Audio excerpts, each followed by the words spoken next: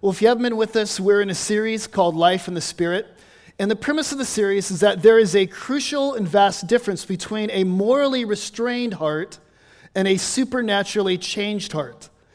Right? So there's a difference between sort of morally restraining your will and when God comes in by his Holy Spirit to transform you. And so we're looking at what that is like when God comes in and changes you. And we're looking at this fruit of the Spirit passage. And what the fruit of the Spirit is, if you want to think about it this way, these are marks of a supernaturally changed heart. And so the fruits of the Spirit, joy, peace, love, these are all marks of what happens to a person when God is changing them. And so we've looked at love, we've looked at joy, we've looked at peace, and today we're going to look at patience. When God changes a person, he always produces patience. How do y'all feel about waiting? Any of you enjoy a nice long wait? I don't know about you, but I hate waiting. I hate calling a business and being put on hold. I hate waiting in the line at the grocery store or the bank, and I always get in the slowest one. Anybody else there? I hate waiting at a stoplight behind an accelerator-challenged driver, waiting for the light to turn green. I don't like to pull into a gas station and find all the pumps are occupied. I don't know about you, but I hate waiting, and this is what I love about Batesville. You don't have this here, but in LA there's something called traffic. And I remember moving here, and one of the things I love about it here is 5 minutes to work and 5 minutes home, and there's just no traffic here except for at the corner of St. Louis and Harrison. What's up with that? That's the worst traffic I've seen anywhere. And I just hate waiting. It bothers me, it troubles me, but I've been a perpetrator. I've made other people wait, and when I was dating my wife, it took me a long time to propose. And so we dated for 5.5 years, and she was waiting for me to pop the question, so much so that at one point we had a come to Jesus meeting. And she said, "Babe, when is this going to happen? I can't wait forever." And I said, "Look, babe, in the Bible, Rachel waited for Jacob 7 years, and it's only been 5.5. I didn't say that. I'm not that clueless. Clueless, but not that clueless. But waiting is very difficult. Patience is very, very hard to develop. And we live in a culture almost of impatience, don't we? You think about technology and one-click shopping and how quick everything happens. I mean, we almost live in a culture that doesn't value patience, which is a shame because, you need patience to get through life, don't you? Think about marriage. Think about parenting. Think about the struggles that we go through, just normal struggles in life. If you don't have patience, you're not going to make it. And so this is a very crucial virtue. We need to learn to be patient. And so today we're looking at the fruit of the Spirit is patience, and we're going to look at James chapter 5. Now, James 5 is one of the longest, most involved passages about this virtue of patience. And what James talks about today and what we're going to talk about is not so much patience with others. We're going to talk about patience with God. Now somebody says, well, wait a minute, patience with God? Doesn't God need to be patient with us? Like, we're the ones who are incompetent. We're the ones who lack faith. Doesn't God need to be patient with us? Well, yes, but we also need to learn to be patient with God. In fact, there's a refrain all the way through the Bible, especially in the Old Testament and the Psalms, where the psalmist always says, wait patiently for God. I wait on the Lord. And this refrain is always followed up with, how long, O Lord? Like, I know I've got to wait for God, but how long, God? How long do I need to wait? And James says we need to learn to be patient. And you think about waiting on God. This is something Christians talk about, but think about all the ways that we wait on God. There's the waiting of a single person who's wondering if God has marriage in store for him or her. And they're waiting for Mr. Right or Mrs. Wrong Mrs. Wrong. Mr. Right or Mr. Anyway, they're waiting for somebody. And that person never seems to come. There's the waiting of a childless couple who desperately wants to start a family. But it seems like God never answers their prayers. And then there's the waiting of the person who's in a job that they loathe. You know, they long to find work that seems to matter. They long to find a job that seems to fit their gifts, and yet it never seems to happen. And then there's the waiting of a deeply depressed person, you know, who's praying and longing for the day where they could wake up and want to live again. And so think of all the ways that we wait on God. And I would wager that many of us this morning are waiting on God for something. That many of us today are waiting and praying for something. And what James says is that we have to learn to be patient. But patience is incredibly difficult. Lewis Smedes, who's a theologian, puts it this way: waiting is our destiny. As creatures who cannot by themselves bring about what we hope for, we wait in the darkness for a flame we cannot light. We wait in fear for a happy ending we cannot write. We wait for a not yet that feels like a not ever. Waiting is the hardest work of hope. Or in the words of the late great theologian Tom Petty, it's the waiting that's the hardest part. And waiting can be dangerous. You know, because think about it, when you become impatient with God and you get tired of waiting, you can begin to make rash decisions. You can take shortcuts and really make a wreck of your life. I mean, think about a person who's waiting on God to help them get through and maybe get healed of their depression. If they get impatient, they could turn to drugs or alcohol to self-medicate. Or think about somebody who gets impatient with God, you know, in a marriage. God, when are you going to change my spouse? And they get impatient and they hit the eject button. And so impatience can be dangerous. If we don't learn to wait on God, it can be devastating. And so here's the question this morning: how do we cultivate patience? How do we wait on God well? We all need to learn how to do it. How do we cultivate it? Well, James, in this passage, he's going to talk about how to wait on the Lord. And now, here's the context. He's writing to a group of Christians who are suffering. These are poor people that he's writing to who are being oppressed by the wealthy. They're not being paid enough money, and they're not being paid on time. And they're crying out, how long is this going to go on? And what James says is, he says, be patient. But he doesn't stop there. He's going to tell these people how to be patient. He's going to tell us how to be patient. And he says, in order to be patient, you've got to get perspective. Specifically, he says you need to learn how to look forward. And then he tells us that we need to look back. And then finally, he says, look up.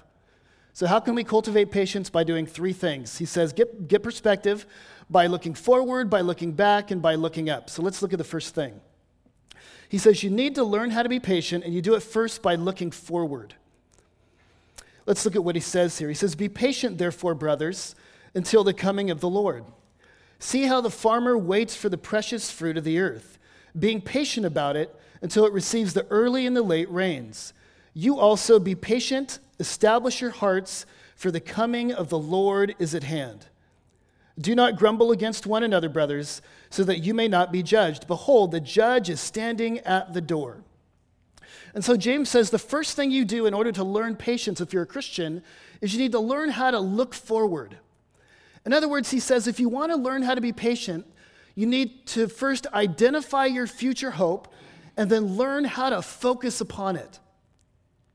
He says if you're going to learn patience, you need to learn how to see the light at the end of the tunnel. He says be patient because the coming of the Lord is at hand.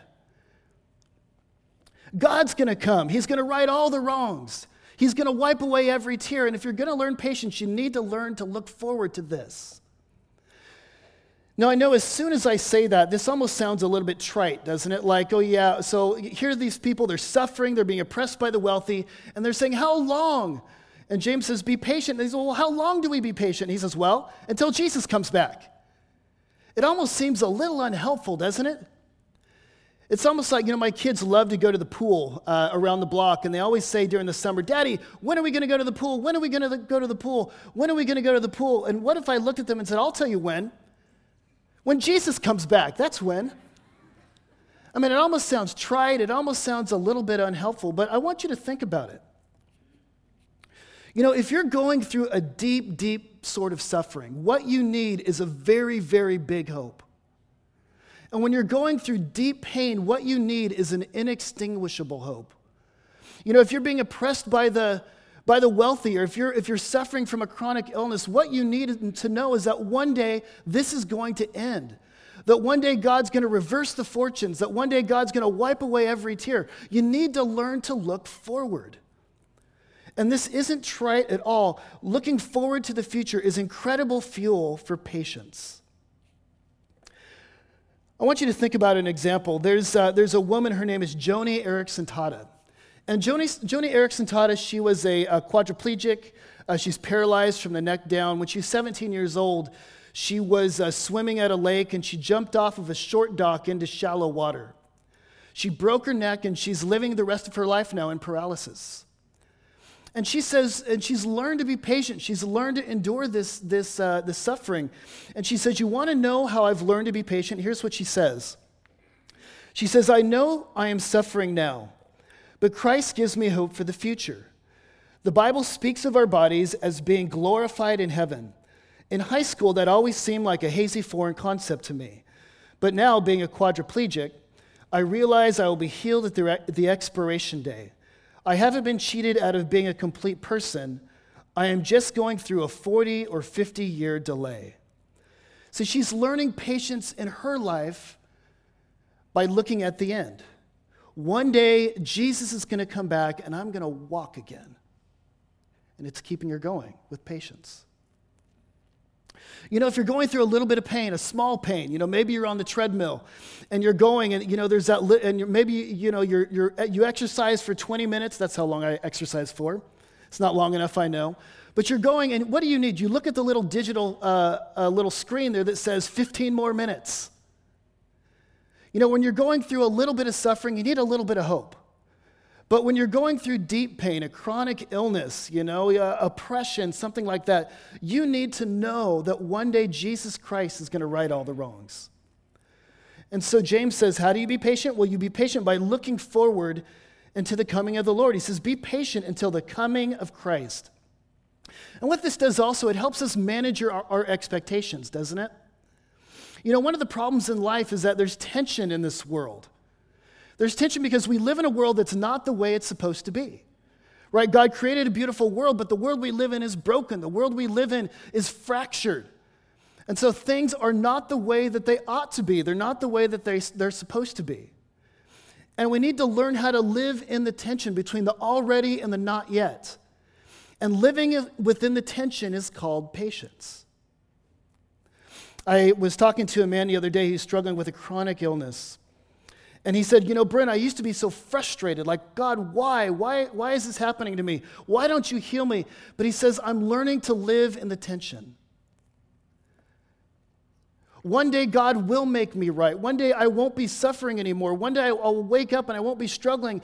And yet, right now, things are not the way they're supposed to be. Living in the tension is called patience. And we need to learn how to look forward. And Paul the Apostle did this really well. Paul the Apostle suffered a lot, he shipwrecks and illnesses and persecution, all that sort of thing. And at one point, Paul says this, he says, for this light momentary affliction is preparing for us an eternal weight of glory beyond all comparison. So Paul says, look, you want to know how I've learned how to be patient in my suffering?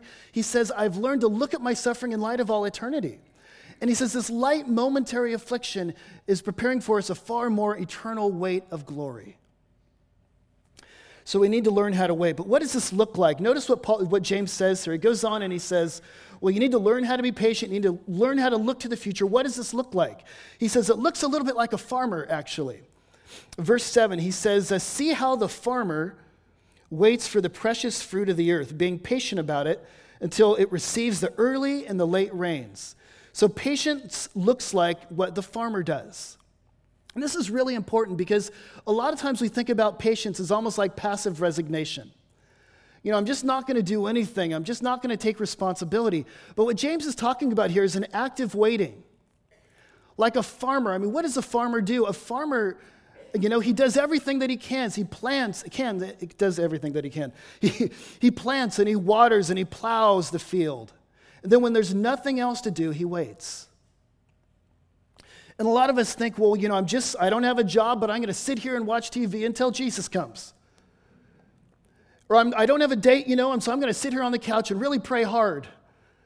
There's a theological category for that. It's called stupidity. And that's not what James is talking about. He's saying he's talking about active waiting. Waiting on the Lord is a confident, disciplined, expectant, active, and sometimes painful clinging to God. Or as Eugene Peterson puts it, waiting is patience. Waiting is a long obedience in the same direction. A long obedience in the same direction. What else does this kind of patience look like? When you look forward, he says it also looks like no grumbling in verse 9. Do not grumble against one another, brothers, so that you may not be judged. Behold, the judge is standing at the door. Another definition of patience is waiting without grumbling. What happens, this is how you know you're being impatient when you're not looking at the end, as you begin to get grumbly in your suffering. Grumble, grumble, grumble. Some of the worst parenting I do is between the hours of 6 and 8 p.m. I'm tired, the kids are tired, I'm trying to get them into the bathtub, and they're not obeying, and I'm getting frustrated, and what happens? I start to grumble. Usually at the kids or even at my spouse. And then I remember there are people, those wise people that say, oh, you need to cherish these years. Before you know it, you're going to snap a finger or blink your eye, and they're going to be 25 before you know it. And I hate those people in that moment. But they're right. And if you can see your life in perspective, life is so short, and Christ is coming back. And what's going to matter at the end is if you've been patient. James says, here's what a Christian does. You want to learn how to be patient. First of all, you need to learn how to see the light at the end of the tunnel. You need to learn how to see your life in light of the end. You need to learn how to look forward to the coming of Jesus. Look at your hope. It'll give you patience in the present. But secondly, notice what else James says. He says you not only need to learn how to look forward, he says if you're going to be patient, you also need to learn how to look back. He goes on and he says this, verse 10. As an example of suffering and patience, brothers, take the prophets who spoke in the name of the Lord. Behold, we consider those blessed who remain steadfast or patient. You have heard of the steadfastness of Job, and you have seen the purpose of the Lord, how the Lord is compassionate and merciful. Second of all, James says, patience comes by looking back. And what James is going to do is he's going to pull us back. He's going to help us look back in order to help us develop patience. What do we look back to? Well, he's going to point out the examples of believers in the Old Testament. And he says, as you look at their lives, you get a picture, you almost get a portrait of what patience looks like. It's hard to even know what patience even looks like in your own life because you're in it, right? You're in it right now. But when you look back and you see these lives and perspectives, you get a portrait or a picture of what patience looks like. And he gives us these examples, these stories in the Old Testament. And in the Old Testament, the Bible is stories of a whole bunch of sinful people. A lot of them are bad examples, people that messed up and did the wrong thing. But a lot of them are examples of people that did the right thing. And here's what he's doing. He's pointing us back to these people and says, look at all these men and women in the Old Testament. Look how patient they were. And who does he point us to? First of all, he points us to the prophets. And think about the prophets. Think about how patient they were in suffering. You think about Isaiah, for example. Isaiah was a prophet, and God came to him and said, Isaiah, I want you to preach to my people, and I want you to spend all of your life studying and preaching and going out and compelling people and asking people to repent. And he says, here's the thing. God tells him this at the very beginning. He says, here's the thing. You're going to preach all of your life, and nobody's going to listen to you. Nobody's going to respond. Nobody's going to care. And Isaiah preached anyway. And year after year, decade after decade, he poured his heart into prophesying and preaching, and nobody responded. He was incredibly patient. And then there's Ezekiel. You guys have heard the story of Ezekiel. The way it happened with him is God gave him a scroll and said, swallow the scroll. And so he swallowed the scroll. And it was like the word of God burning in his belly. And so it came out and he preached the word of God. And he was ridiculed because Ezekiel was given a message of judgment. And if you've ever come to somebody and given them judgment, people typically don't respond well to that. And so Ezekiel was ridiculed, and Ezekiel suffered. And to make it worse, God said, listen, Ezekiel, this is what I want you to do. One time he told Ezekiel to do this. He said, I want you to strip naked and lay on your side for 390 days as a sign of my judgment. Now, I don't know what kind of sign that was, but imagine the ridicule.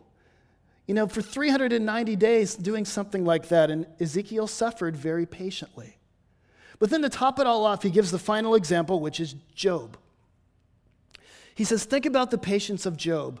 Think about how long suffering Job was, how patient he was, even though all of these horrible things happened to him. You've all heard the story of Job. Now, granted, Job was not silent in his suffering. He shook his fist at God, and he tore his clothes and put dust on his head, and he cried out, God, what's wrong? What's happening? But it says that in all of this, Job did not sin. Why? Job was patient. And so James says, learn by looking back. Look at all of these lives. What do we learn?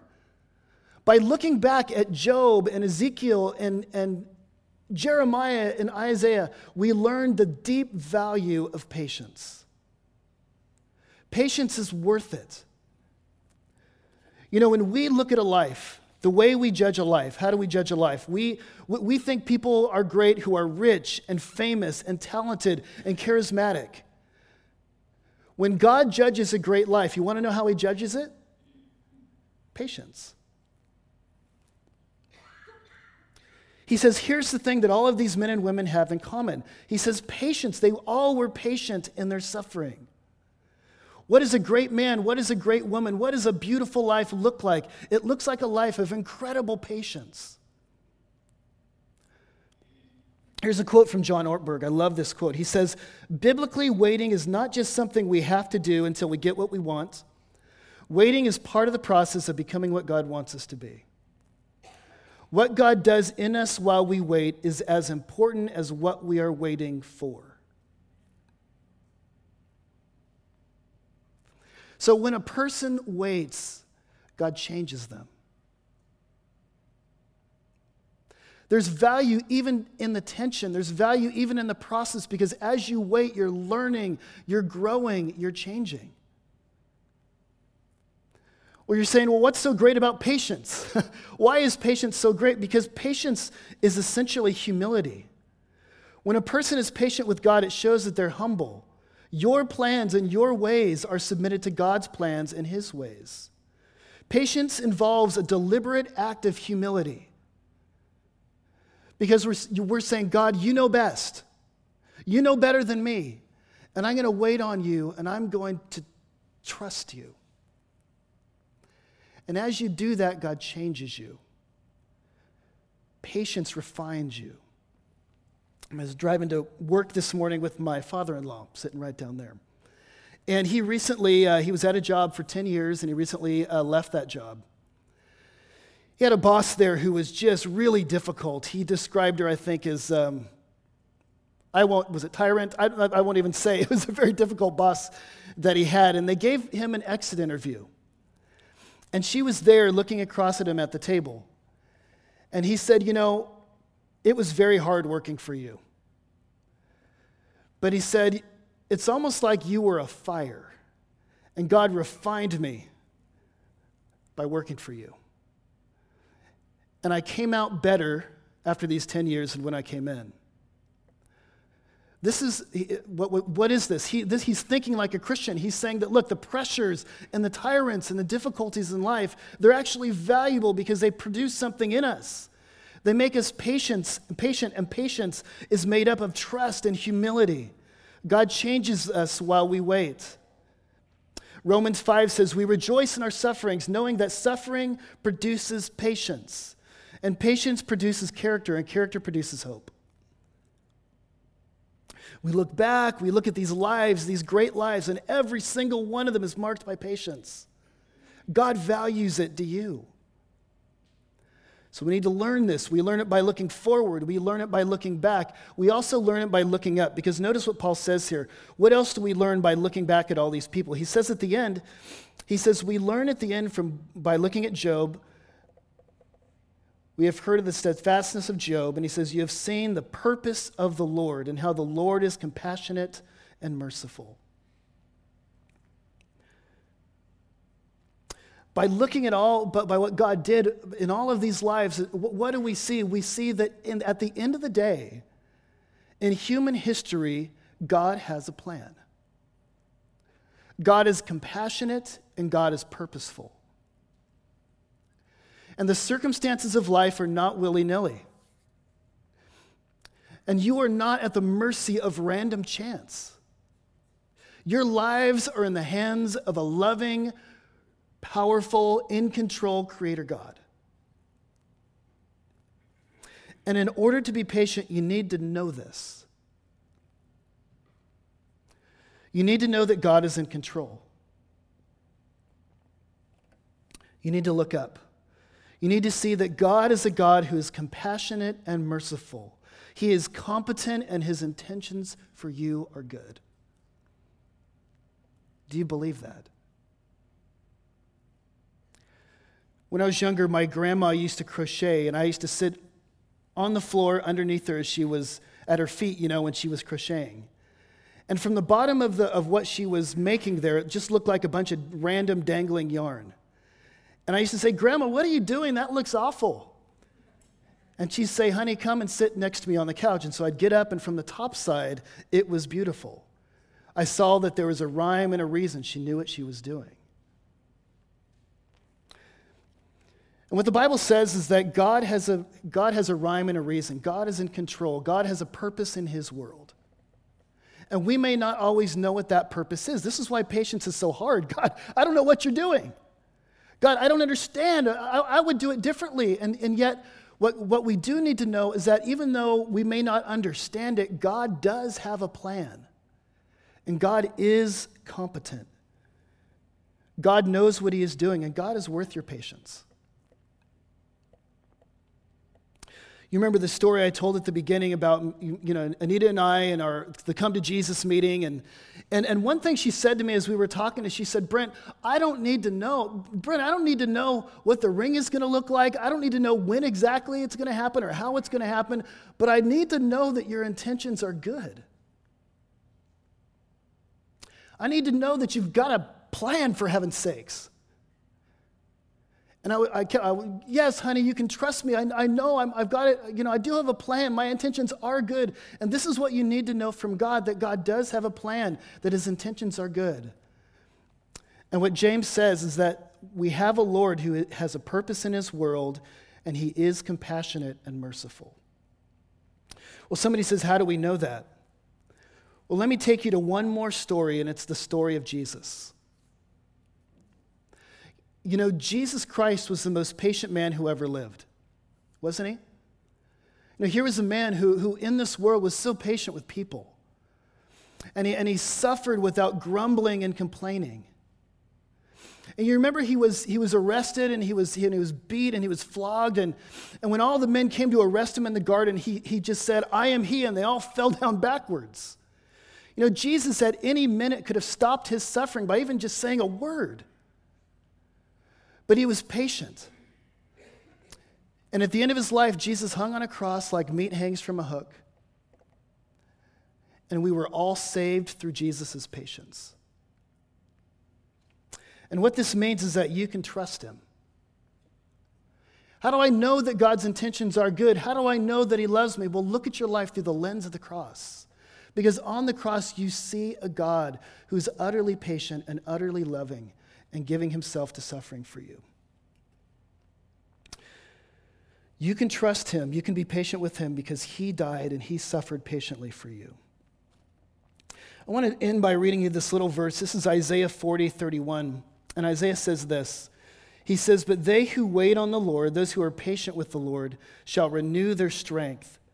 They shall mount up with wings like eagles. They shall run and not be weary, and they shall walk and not faint.